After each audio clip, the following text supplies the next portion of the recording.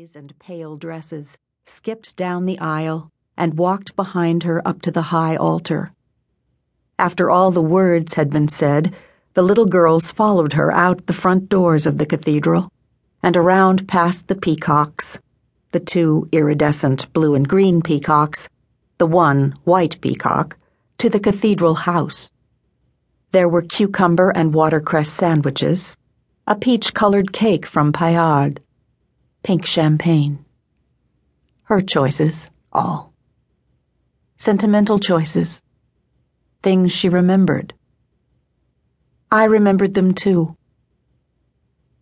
When she said she wanted cucumber and watercress sandwiches at her wedding, I remembered her laying out plates of cucumber and watercress sandwiches on the tables we had set up around the pool for her 16th birthday lunch. When she said she wanted leis in place of bouquets at her wedding, I remembered her at 3 or 4 or 5, getting off a plane at Bradley Field in Hartford, wearing the leis she had been given when she left Honolulu the night before. The temperature in Connecticut that morning was 6 degrees below zero, and she had no coat. She had been wearing no coat when we left Los Angeles for Honolulu. We had not expected to go on to Hartford. But she had seen no problem. Children with leis don't wear coats, she advised me. Sentimental choices. On the day of that wedding, she got all her sentimental choices, except one. She had wanted the little girls to go barefoot in the cathedral. Memory of Malibu.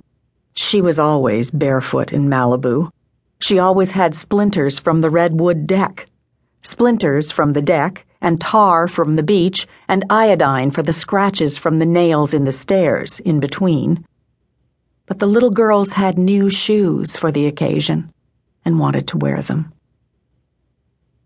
Mr. and Mrs. John Gregory Dunn request the honor of your presence at the marriage of their daughter, Quintana Roo, to Mr. Gerald Bryan Michael on Saturday the 26th of July at 2 o'clock.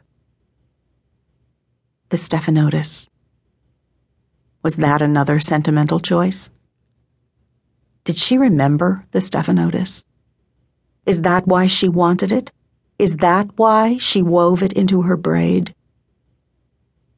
At the house in Brentwood Park in which we lived from 1978 until 1988, a house so determinedly conventional, 2 stories, center hall plan, shuttered windows and a sitting room off every bedroom, as to seem in situ idiosyncratic, their suburbia house in Brentwood was how she referred to the house when we bought it, a 12-year-old establishing that it was not her decision, not her taste, a child claiming the distance all children imagine themselves to need. There was Stephanotis growing outside the terrace doors. I would brush the waxy flowers when I went out to the garden. Outside the same doors there were beds of lavender and also mint, a tangle of mint made lush by a dripping faucet. We moved into that house the summer she was about to start the 7th grade at what was then still the Westlake School for Girls in Holmby Hills. This was like yesterday. We moved out of that house the year she was about to graduate from Barnard. This, too, was like yesterday. The Stephanotis and mint were dead by then, killed when the man who was buying the house insisted that we rid it of termites by tenting it and pumping in Vicane and chloropicrin. At the time this buyer bid on the house, he sent us word via the brokers, apparently by way of closing the deal, that he wanted the house because he could picture his daughter marrying in the garden.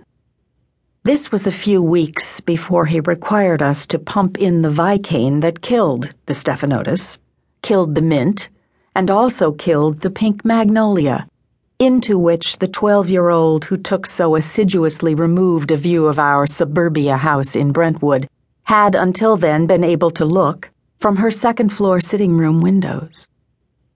The termites, I was quite sure, would come back. The pink magnolia, I was also quite sure, would not. We closed the deal and moved to New York.